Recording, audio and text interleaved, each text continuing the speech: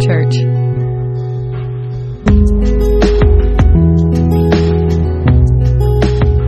Privileged to be here with you today and to look at the Word together. This morning we are in John chapter 11, and this is definitely one of my favorite passages of Scripture, and I know for some of you it's probably a favorite as well. But in this morning we're going to see just the awesome power of Jesus and what He gave for us. And so let's go to Lord in prayer, and we'll jump into John chapter 11. So Heavenly Father, we thank you this morning for your love for us and your goodness to us, God. Thank you for those of us here, Lord, in this parking lot, and the ability to worship you together, and joining them with us on Facebook, others, Lord. And we just thank you that we can be one in spirit this morning and to worship you in spirit and in truth. Thank you, Jesus, for your love for us, and thank you so much for your word, and please teach us by it this morning and pray. It's in your name, Jesus, we ask it. Amen. Amen. All right, so let's read a few of our verses in John chapter 11. It says, "Now a certain man was sick, Lazarus of Bethany, the village of Mary and her sister Martha. It was the Mary who anointed the Lord with ointment and wiped his feet with her hair, whose brother Lazarus was sick.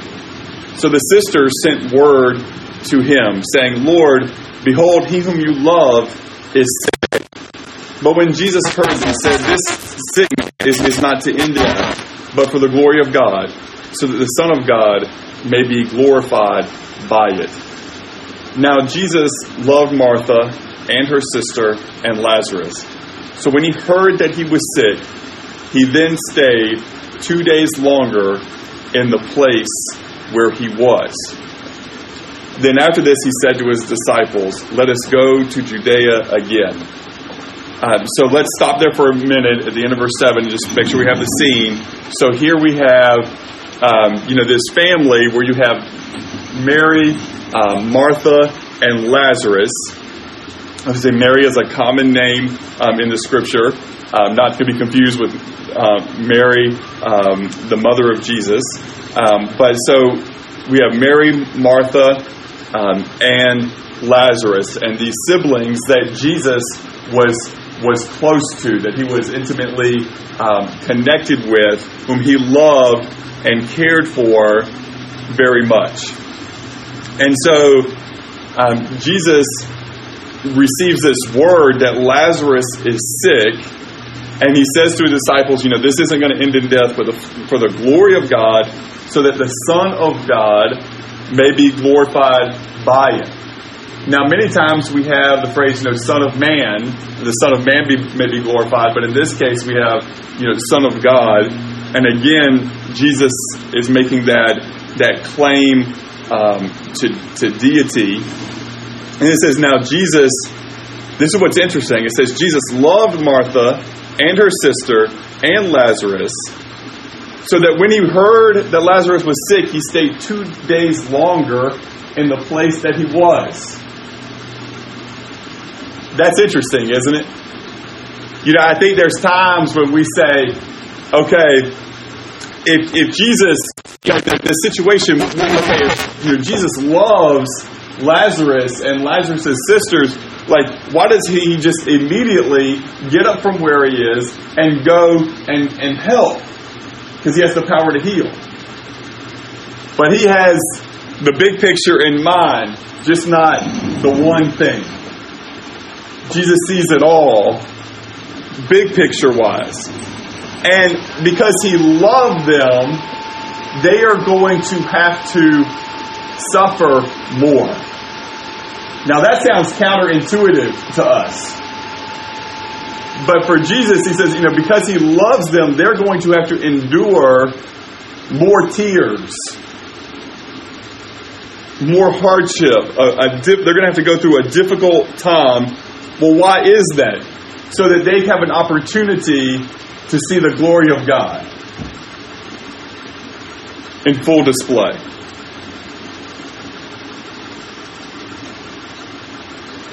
And then after this, he said to his disciples, "Let us go to Judea again." And his disciples said to him, "Rabbi, the Jews were just now seeking to stone you, and are you going there again?"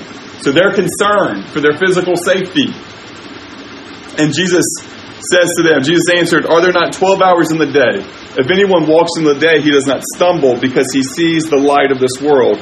But if anyone walks in the night, he stumbles because the light is not in him." And so what Jesus is telling them is, hey, we need to be obedient and to do what is the right thing to do, and to have courage, to be brave, to take risks in obedience to God. To take but now again, this is key here. This isn't a risk that they're just like, oh, I just want to take a risk for the sake of taking a risk. That can be foolish all the time. Just to take a risk for the sake of taking a risk. There's a big difference between that and taking a risk because God has told you to take a risk. Because God has told you to do something that others are going to look at and go, that's probably not the best idea. If you're sitting here objectively and you're saying, you're an outsider and you're looking at it and you're going, okay, so the religious leaders are trying to stone and kill Jesus, and his disciples with him are also in danger.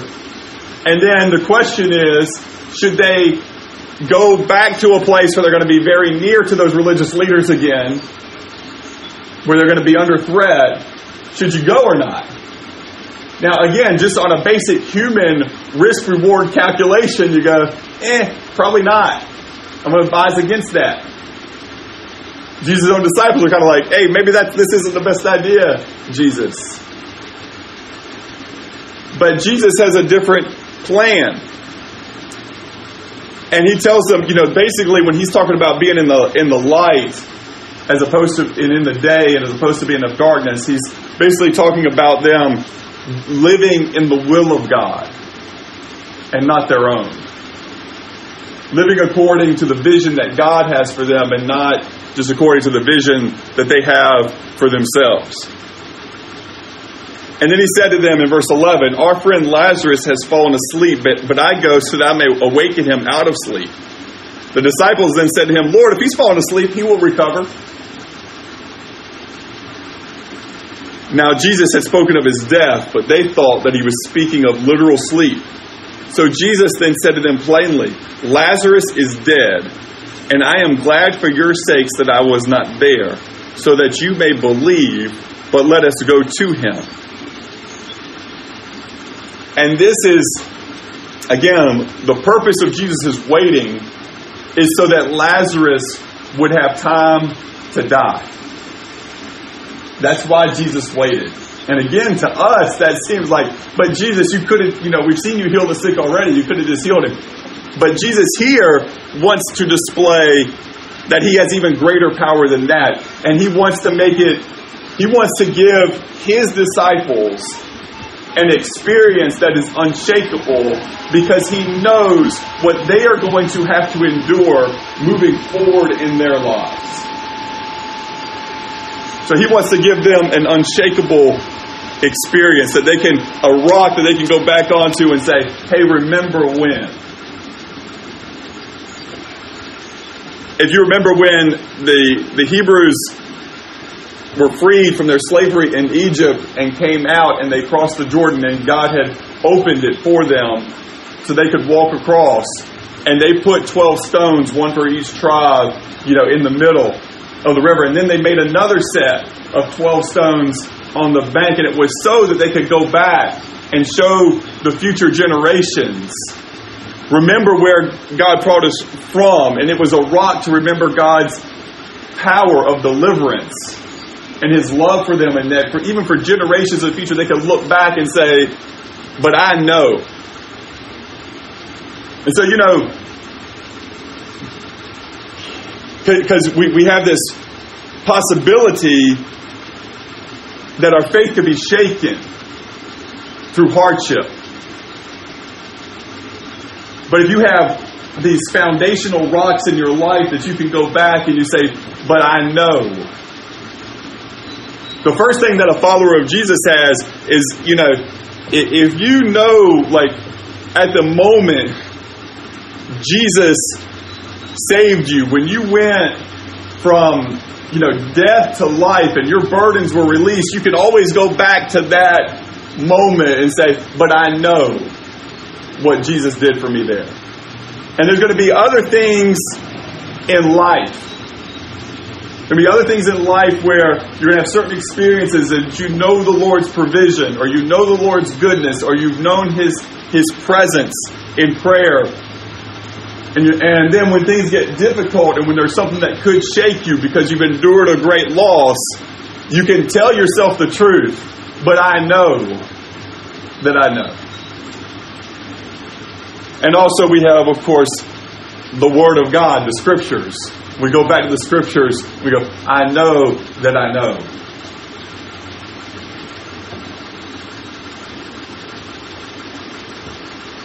Lazarus is dead, and I am glad for your sakes that I was not there, so that you may believe. But let us go to him. Therefore Thomas, who is called Didymus, said to his fellow disciples, let us also go, so that we may die with him. Basically, Thomas is like, this is a really bad idea. Because we're going to go there, and the leaders are going to stone Jesus to death, and they're probably going to stone us to death too. Let us go with Jesus and die with him.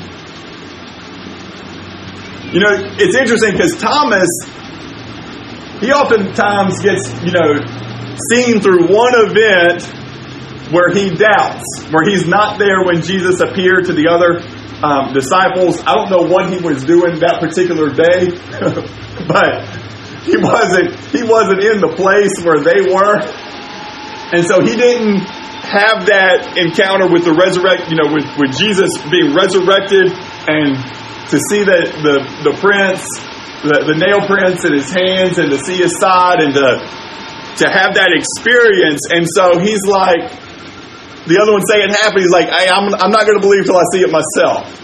Now, and he gets kind of defined by that one event. But here we see a situation where he's pretty much confident that they're all going to die. And he's the one who says, well, basically like, well, we're following Jesus. And so let's all go together with him, and we'll whatever fate he has, we'll endure the same fate. Now, something happened obviously later, when Jesus actually went to the cross, he ran away too, like the other ones did. And then he has this period of doubt, and then he has, experience with Jesus resurrected, and he is firm.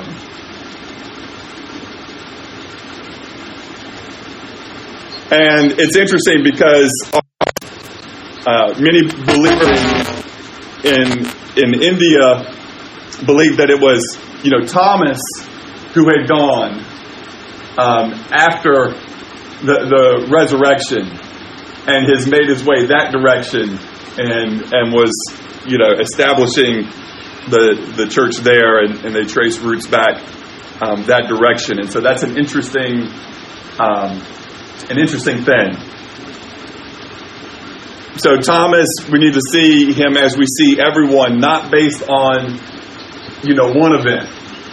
We tend to define people sometimes by one really good thing they did or one really bad thing they did, and all the other days kind of seem not to matter, right? But it's more complicated than that.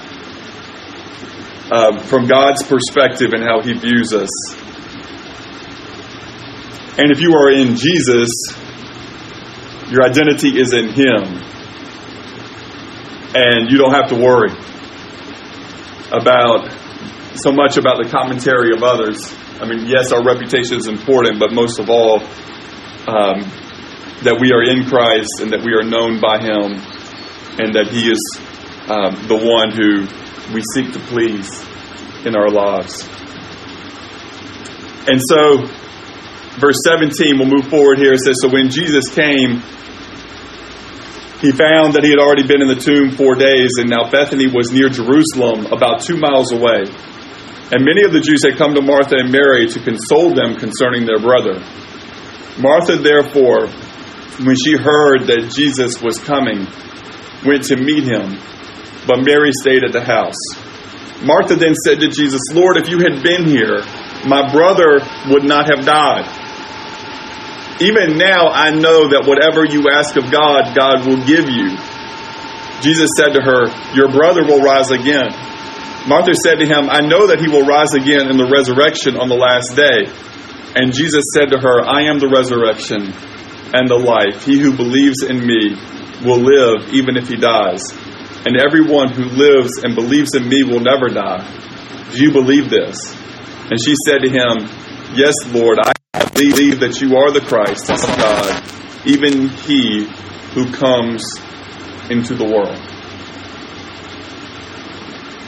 Again, Martha can also tended to be defined by one event where Jesus is in the house and Mary is, at the feet of Jesus, and Martha is a little bit frustrated with her sister because there's lots of work to do, and Jesus sets her straight and says, that Mary has chosen the better thing to do, what was really necessary at that time. And again, we can look at Martha just through that one lens, but see her faith here. See her good theology here and her understanding of things, and take that into consideration.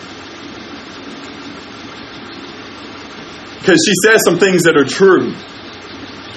Lord, if you had been here, my brother would not have died. She's basically saying, why didn't you come earlier? Why didn't you come when when we first sent the word, the news? And we know Jesus already said that's why he didn't go.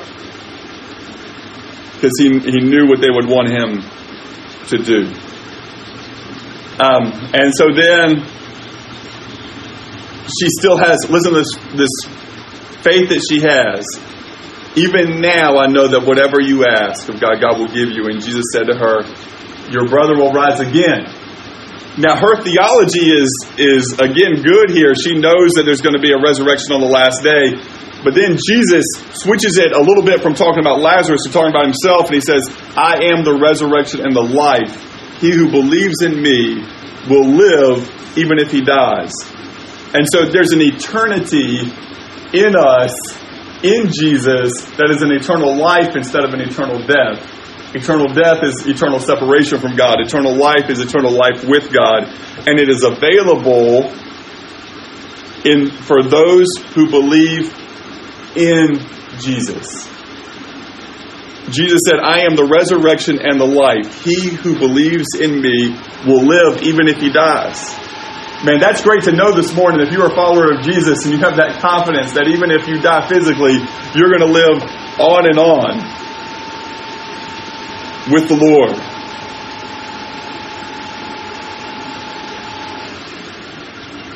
And then Martha's powerful declaration of faith. And I would ask people to consider, do they have this type of faith in Jesus that Martha had, where she said, yes, Lord, I have believed. She said, I've already made my decision. I have believed that you are the Christ. What does that mean? The Christ, the anointed one, the King. He says, I believe you're the King, the Son of God, even he who comes in the world. Like, you're the promised one. You're the one we've been waiting for. The one who fulfills all the prophecy, of the prophets of old. She believes. There is no doubt in her conviction of who Jesus is. Folks, do you have this same faith that Martha had? Because if you have that same faith, you are secure and you have eternal life. You believe in him. He has promised you. He has given you eternal life. But if you do not have that faith that Martha had, then you don't have Jesus. You might have an intellectual understanding of Jesus. You might have an idea about him. You have heard about him. You have an intellect about him, but from the deepest core of who you are, you have to believe as Martha did. You have to be all in on Jesus. And there's an acknowledgement again here. He is the Savior. He is also the King, which means he has all authority. And that's just one of the huge messages, just such a huge message throughout the Gospels, is that Jesus has all authority. He has all power. He is all in all. He is the one. And he reigns supreme. And therefore, if he reigns supreme again over his kingdom, then he also reigns supreme over his followers. And so again, what Martha is acknowledging is that she has a king, and her king is Jesus, and she is subservient to her king. She is at the king's feet. It's not the other way around. Many people today want to have it where basically we've made Jesus into one who we go to when we're in trouble, or the one who meets our desires, the one who takes care of us, the one who gives us what we want. And to a certain degree, there's some truth there. God does love you. Jesus does love you. Jesus does want to take care of you. If your desires are aligned with the Father's desires, then yes, He is going to help you towards that end. But there's a piece here that we cannot afford to misunderstand, and it's that, yes, Jesus came to be our Savior, and yes, He came to give His life as a ransom for many, and yes, He has served us in the ultimate acts of service and demonstrated that. He even washed the feet of His disciples. He has shown us of what He expects of us, but we need to understand that. With that doesn't mean that we walk around every day just expecting that for Jesus to wash our feet. But Jesus expects us to wash the feet of others. Jesus expects us to be at His feet in worship. Like, that's our rightful place. Like, Jesus reversed it on us. It should have been the disciples washing the feet of Jesus at the Last Supper, right? But Jesus reversed it because He wanted to show them and to give an example of His life and character and what theirs should be. But Jesus didn't die on the cross, and Jesus isn't king just so that you and I can live our lives here and now like we're the kings.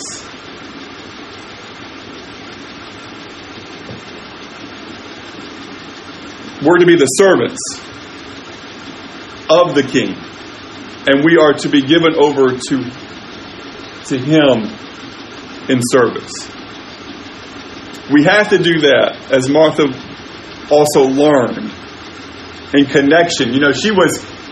She had that servant's heart in that other scene where she is serving. That is good, but there's also the necessity of first and foremost to be at the feet of Jesus. Because without that, then if we're not at the feet of Jesus, then the service, the good that we are out to try to do in the world, we end up trying to do that in our own power, in our own strength. And we know what happens when we try to do it in our own power and our own strength. It falls flat. We fall flat on our faces. Like, we mess it up. We have to be intimately connected with the King and then go and serve. And that's a day by day sort of deal. Verse 28, when she had said this, she went away and called Mary, her sister, saying secretly, "The teacher is here and is calling for you." And when she heard it, she got up quickly and was coming to him. Now Jesus had not yet come into the village, but was still in a place where Martha met him. And the Jews who were with her in the house and consoling her, when they saw Mary got up quickly and went out, they followed her, supposing that she was going to the tomb to weep there. Therefore, when Mary came where Jesus was, she saw him and fell at his feet, saying to him, "Lord, if you had been here, my brother would not have died." When Jesus therefore saw her weeping, and the Jews who came with her also weeping, He was deeply moved in his spirit and was troubled and said, "Where have you laid him?" And they said, "Lord, come and see." Jesus wept. So the Jews were saying, "See how he loved him." But some of them said, "Could not this man who opened the eyes of the blind have kept this man also from dying?" Stop there for a minute and grab a hold of this scene, this narrative that's so powerful. Because Mary comes, she hears Jesus has called and she goes running. And she has that same thing. "Lord, if you had been here, my brother wouldn't have died." Her heart is broken. She is weeping. The others with her are moved at her emotion, and they are weeping. And Jesus was deeply moved in his spirit, and he was troubled. And Jesus, it says Jesus wept. Now, we know from before, Jesus has already told us what he's going to do. Jesus already said what he's going to do. Jesus knows fully what he's going to do, and he still weeps.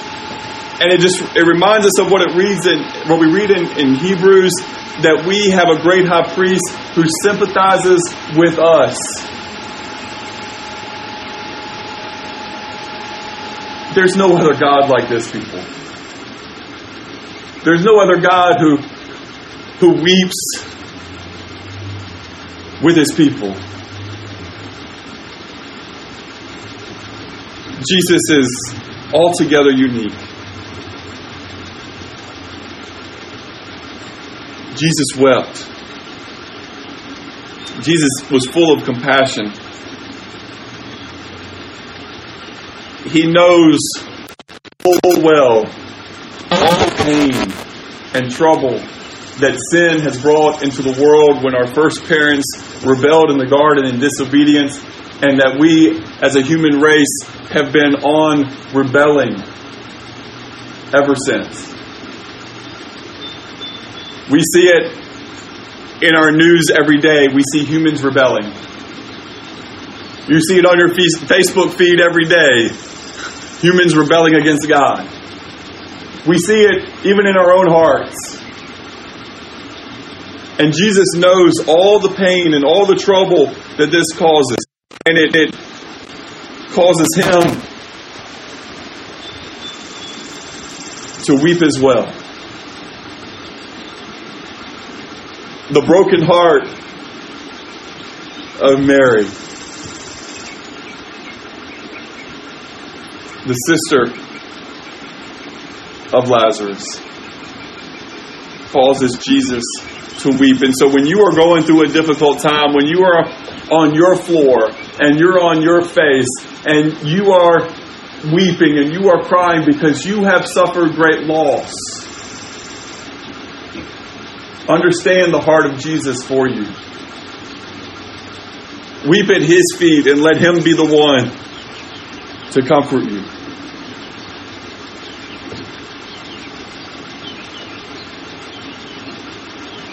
And so the Jews were saying, "See how he loved him," because they knew Jesus had a love for Lazarus as well. But some of them said, "Could not this man who opened the eyes of the blind have kept this man also from dying?" And we need to be very clear here, because many people died in the time of Jesus, and there were many relatives, I'm sure, of his disciples who died in these times, and Jesus did not raise them all from the dead. He did in this case for his purposes and for his reasons. But that doesn't make him any less caring or any less loving. It doesn't make him any less real or any less powerful. We do not always get to know the why one gets a miracle and the other does not.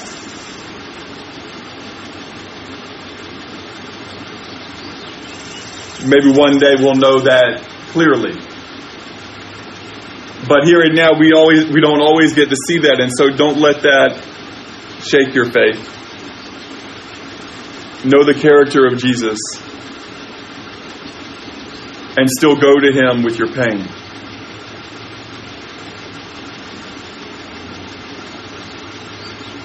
So Jesus, again, being deeply moved within, came to the tomb. Now it was a cave, and a stone was lying against it. And Jesus said, "Remove the stone." Martha, the sister of the deceased, said to him, "Lord, by this time there will be a stench, for he has been dead 4 days." And Jesus said to her, "Did I not say to you that if you believe, you will see the glory of God?" So they removed the stone. And then Jesus raised his eyes and said, "Father, I thank you that you have heard me, and I know that you always hear me. But because of the people standing around, I said it, so that they may believe that you sent me." When he had said these things, he cried out with a loud voice, "Lazarus, come forth." The man who had died came forth, bound hand and foot with wrappings, and his face was wrapped around with a cloth. And Jesus said to them, "Unbind him and let him go." And therefore many of the Jews who came to Mary and saw what he had done believed in him. But some of them went to the Pharisees and told them these things which Jesus had done. We see in this scene again the power where other people are saying, "No, don't do it. It's gonna stink." He's been dead 4 days. They didn't have embalming like we have. Still, in most parts of the world, when someone passes away, you have, most countries have laws that you have 24 hours to put the body in the grave.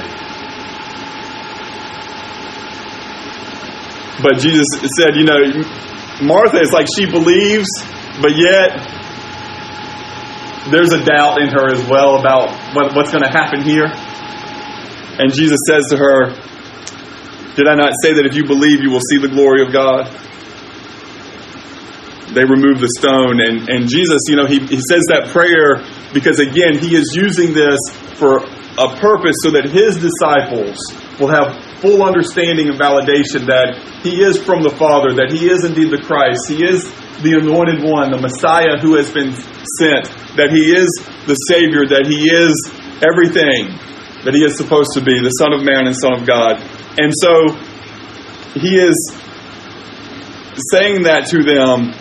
He is praying out loud in that way as a testimony to those who are there to firm up their belief. That's the purpose of this, because it's not too far from now that Jesus is going to go into Jerusalem, and you're going to have his triumphal entry into Jerusalem, and you're going to have his Last Supper with his disciples, with his teaching. You're going to have his betrayal and his crucifixion. And so he is firming up the faith of his disciples in using the life and death and resurrection of Lazarus for their good, to help them, because he has a bigger spiritual purpose. And we know this because we don't have Lazarus here today with us. The reality is, Lazarus, at some point later, dies again and doesn't come out of the tomb. That's the reality of it. And everybody has to weep again and go through sorrow again. We usually don't talk about that part of the story. But that's a reality that we need to understand.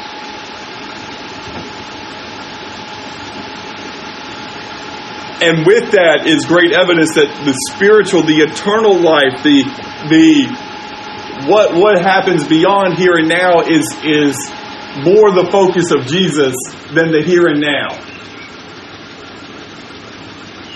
The here and now is the opportunity to enter into the kingdom of Jesus and enter into faith in him and to be prepared to live forever and ever with him.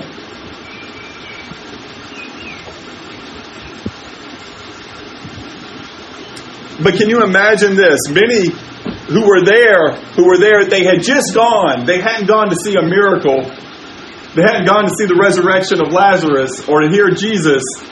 They had just gone to comfort. They had just gone to comfort Mary and Martha, their friends. And in they get surprised.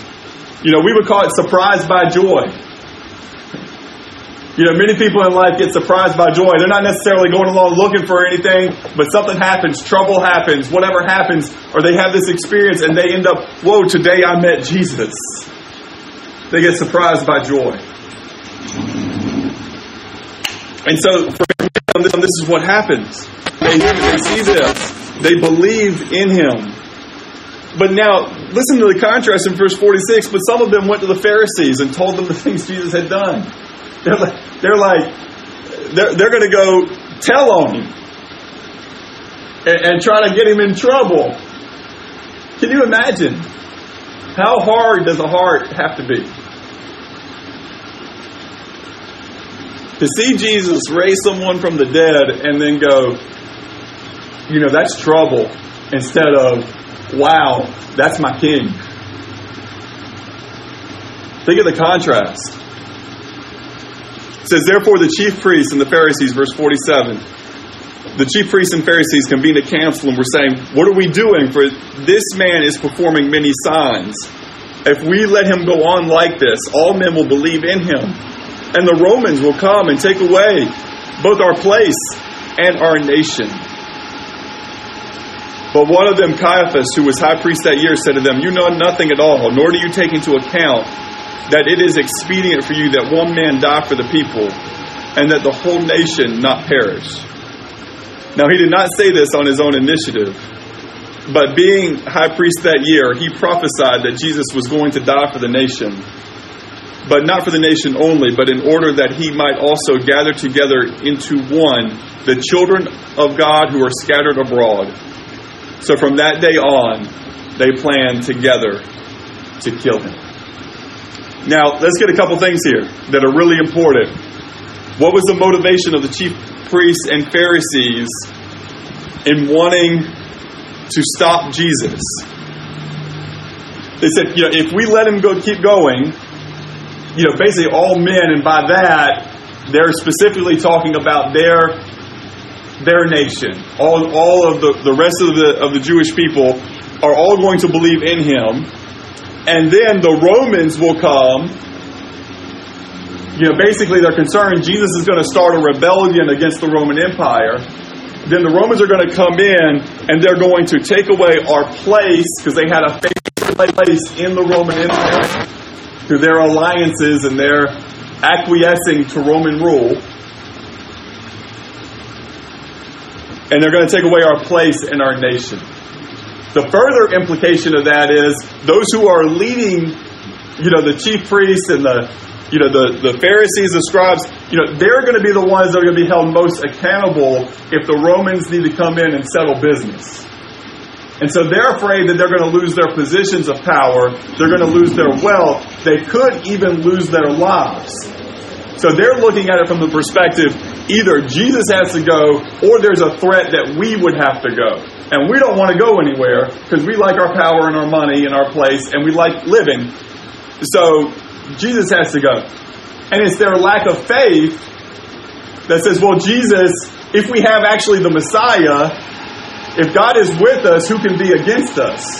They didn't have that mentality.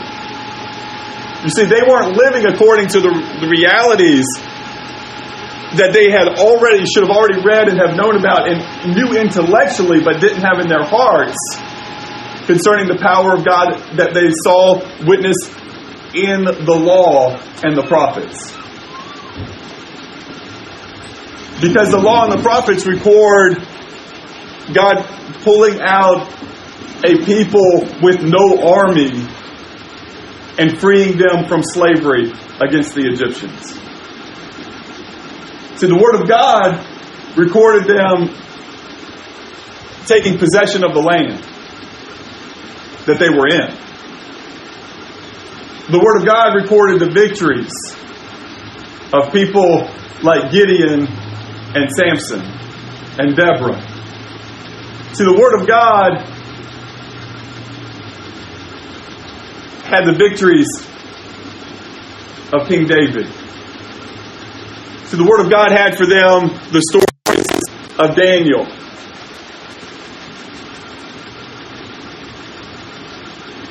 And yet, they didn't believe it. They didn't believe that God was more powerful than the Roman Empire. Their view of the situation is that the Roman Empire was more powerful and had more control over their lives than God Almighty. That the Roman Empire was more powerful than Yahweh. You see, they did not have blasphemy in the doctrine that they spoke from their mouths. They would speak from their mouths, there is one true and living God. But what they lived according to their hearts was that the Roman army and the gods of the Romans were more powerful than Yahweh. That's what they lived out. That was their everyday reality that they actually believed as they walked the face of the earth day by day. That's what they believed. They would have written the right answer on the paper to the theological question, but their actions and their heart betray the reality of their hearts. They were faithless concerning the power of God. They did not believe. They did not believe what the Scriptures had taught them. Then Caiaphas, as high priest, he is in a position that he now has to speak this prophetic word.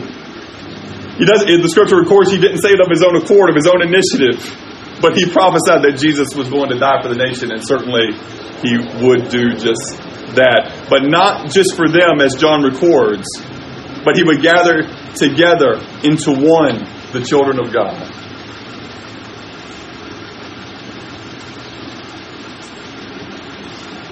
You know, we make all these divisions in the world,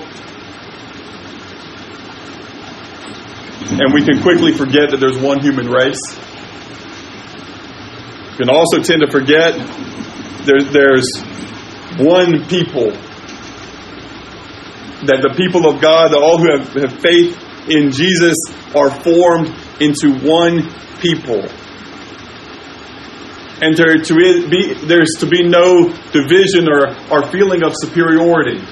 You see, one of the issues that the Jewish people that had, even disciples of Jesus, and we see it later in the Scriptures, is they thought that they were better than the Gentiles. They viewed themselves as being just better people across the board than their Gentile neighbors. So for them to be able to actually reach Gentiles, their mindset had to change. God had to change their view and their perspective, and they had to start viewing Gentiles as equal to them. They had to start viewing us as equal to them in order to be able to reach us.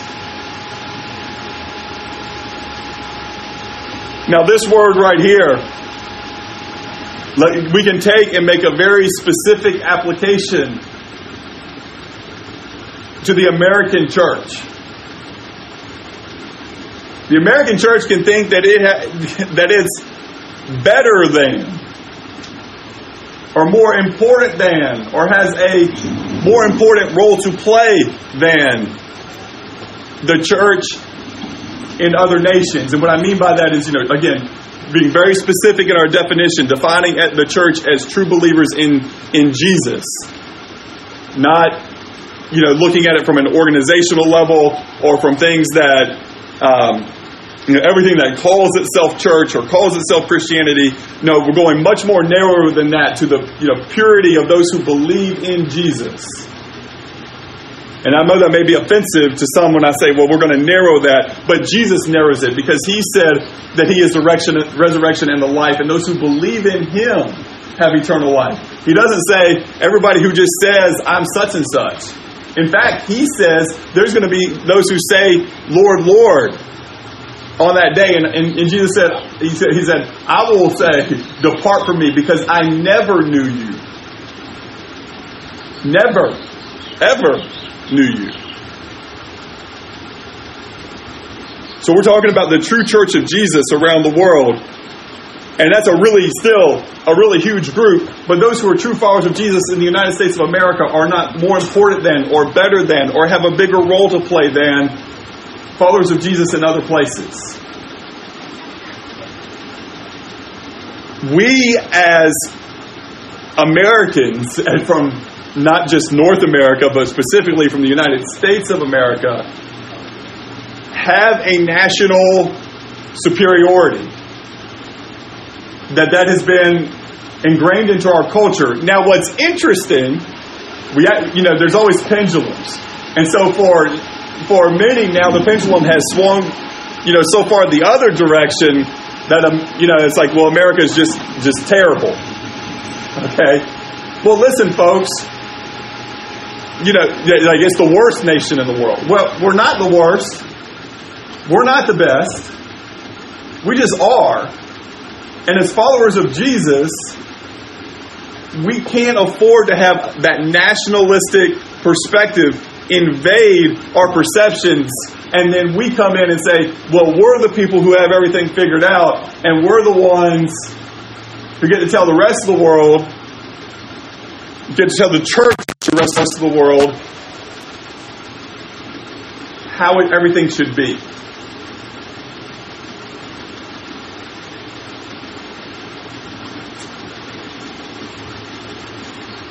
And other nations, the church in other nations also has to have its identity rooted in Jesus. That says, we have Jesus, and therefore, there's no limit to our theological understanding and our ability to do good in the world.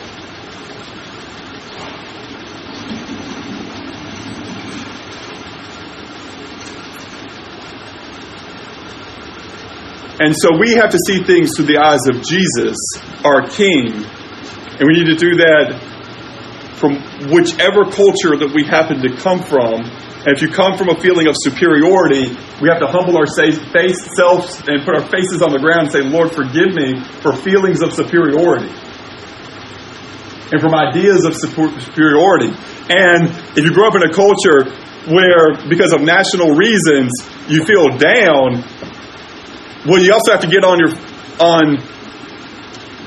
your face before God and say, Lord, forgive us for not seeing us as you see us, and for not having our identity rooted in you, and understanding that in Jesus, that in you, all things are possible. So you see how that cuts both ways?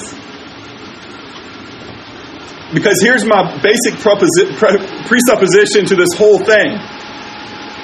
Because you did not come to Jesus in a vacuum, you came to Jesus with an inherited culture that's from your nation, your city, your state, your family, from many other things, from Hollywood, from all these different things that have put part of themselves into you.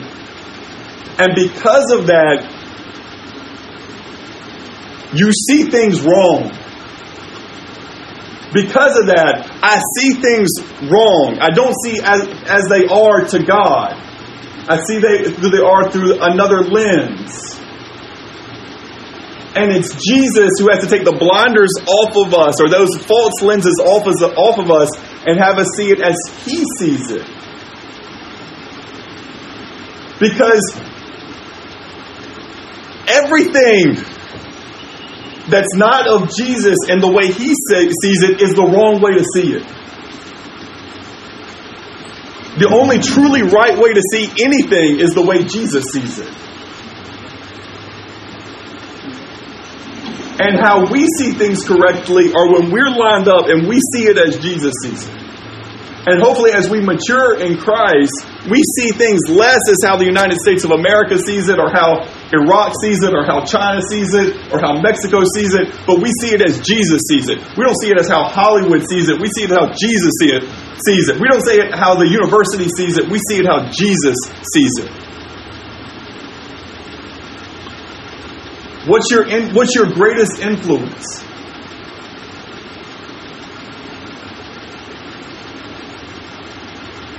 And if I ask you today to write down on a piece of paper, or the first name that comes to your mind, who's the smartest one who's ever lived? Who's the wisest one who's ever lived? If your first instinct isn't Jesus, then you're messed up in the head. If your first thought is like Solomon, Einstein, whatever scientist, whatever your best professor, whoever it is, if that's the first name, that's the smartest person I know, yourself. It's the first one that came to mind. Me. Whatever it is.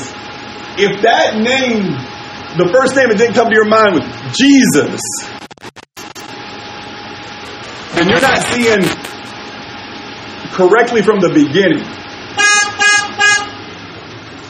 That's true north, is Jesus.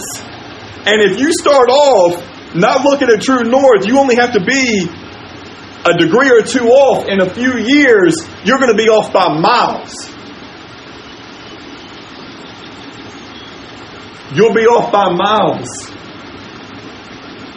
If you're just a degree or two off from the beginning. And so the scripture begs us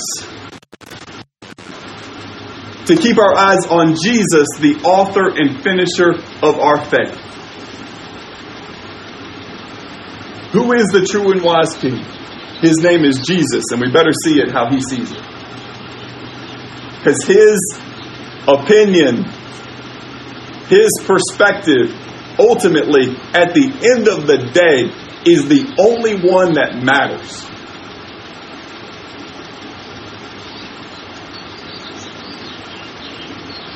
We have to stop thinking of, we care about what all these other people think, or this group of people thinks, or what our nation thinks, or what the world thinks, or people at our school think, or whatever thinks, or at our work, or our neighborhood. What does Jesus think? What's his perspective? Because it's the only one that matters.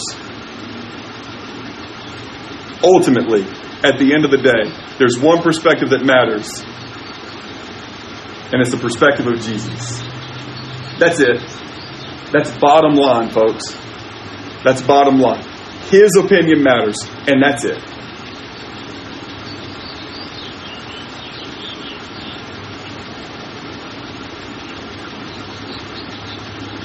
So from that day on, they planned together to kill him. Therefore, Jesus no longer continued to walk publicly among them, but went away from there to the country near the wilderness, in a city called Ephraim, and there he stayed with the disciples. Now the Passover was near, and many went up to Jerusalem out of the country before the Passover to purify themselves. So they were seeking for Jesus and were saying to one another as they stood in the temple, "What do you think? That he will not come to the feast at all?" Now the chief priests and Pharisees had given orders that if anyone knew where he was to report it, so that they might seize him. So the religious leaders in the time of Jesus, they decided that the opinion of Jesus didn't matter.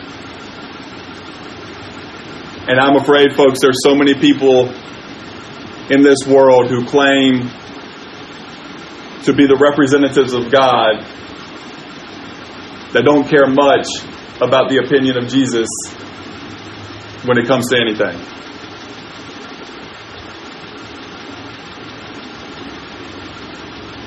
And we have a case, in many cases, just like in the days that Jesus talked about, and just as Jesus said, the blind leading the blind.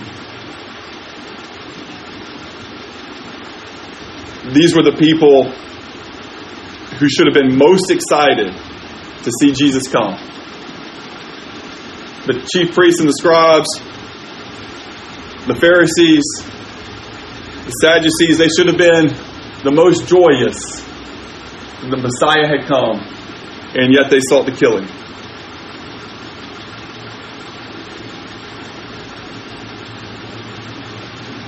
May it not be so for people who hear this message today. To reject him in one way or another. But to receive him as Savior and King, as he is. May God help us to follow him fully. And we see the grace of Jesus even in this chapter. There's a lot of faith, but there's a lot of failure. And throughout the lives of the disciples, we see faith and we also see failure. You know, and there's points in times we're going to fail. There's points in times where I'm going to fail, where I have failed. And what do we do in those times? We have to go back to humble ourselves before the feet of Jesus and keep our eyes on Him and get up and keep walking, following Him where He wants us to walk. Like, that's what we got to do, folks. Whenever we mess it up, whenever we fail, whenever we fall, first at the feet of Jesus, confess our sins. He is faithful and just to forgive us our sins and to cleanse us from all unrighteousness. And we follow. We get up and we follow. And we keep following.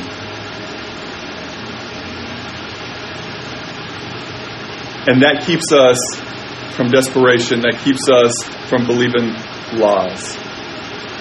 But folks, everything in our lives, everything in the church, there's, Jesus has His way and how we should do it. And even today, when Jesus instructed us, He said, we're going to see it, we see it at the Last Supper where Jesus takes the bread and takes that cup and He says, do this in remembrance of me. And, the fact that Jesus asks us to do it, it takes out pretty much any question about whether I should or shouldn't do it. Other than my own heart, because He told me to take it a specific, with a clean heart. So I need to, we need to make sure we confess our sins and purify our hearts before we take the bread and the cup. But the simple fact of the matter is, Jesus said, do this. And so He wants me to take, and He wants us to take bread and cup and to remember Him. Well then, it's like, well, of course we should do that. Why? It's really simple. Jesus just said so. So Jesus tells you today to go do an act of kindness for your neighbor. Okay, well, I'm going to do that. Why? Jesus said so. Jesus said, He already told us to go into the world to make disciples. Well, we got to go do that. Why? Because Jesus told us to. A lot of things get real simple when you just go, well, what did Jesus tell me to do? Okay, I'm going to do that. Well, I'm just going to do that. I'm going to try my best to do that. And whenever Jesus wants to change how I'm doing that, or where I'm doing that, or when I'm doing that, whatever, like I'm going to be open to Jesus changing how, when, where, and all those things. But I'm just going to try to do what Jesus has asked me to do. Let's strive for that this morning as you take your bread and cup in your car or at home. And you take it today and go before the Lord and make sure we have a clean, pure heart before Him. And then just say, Lord,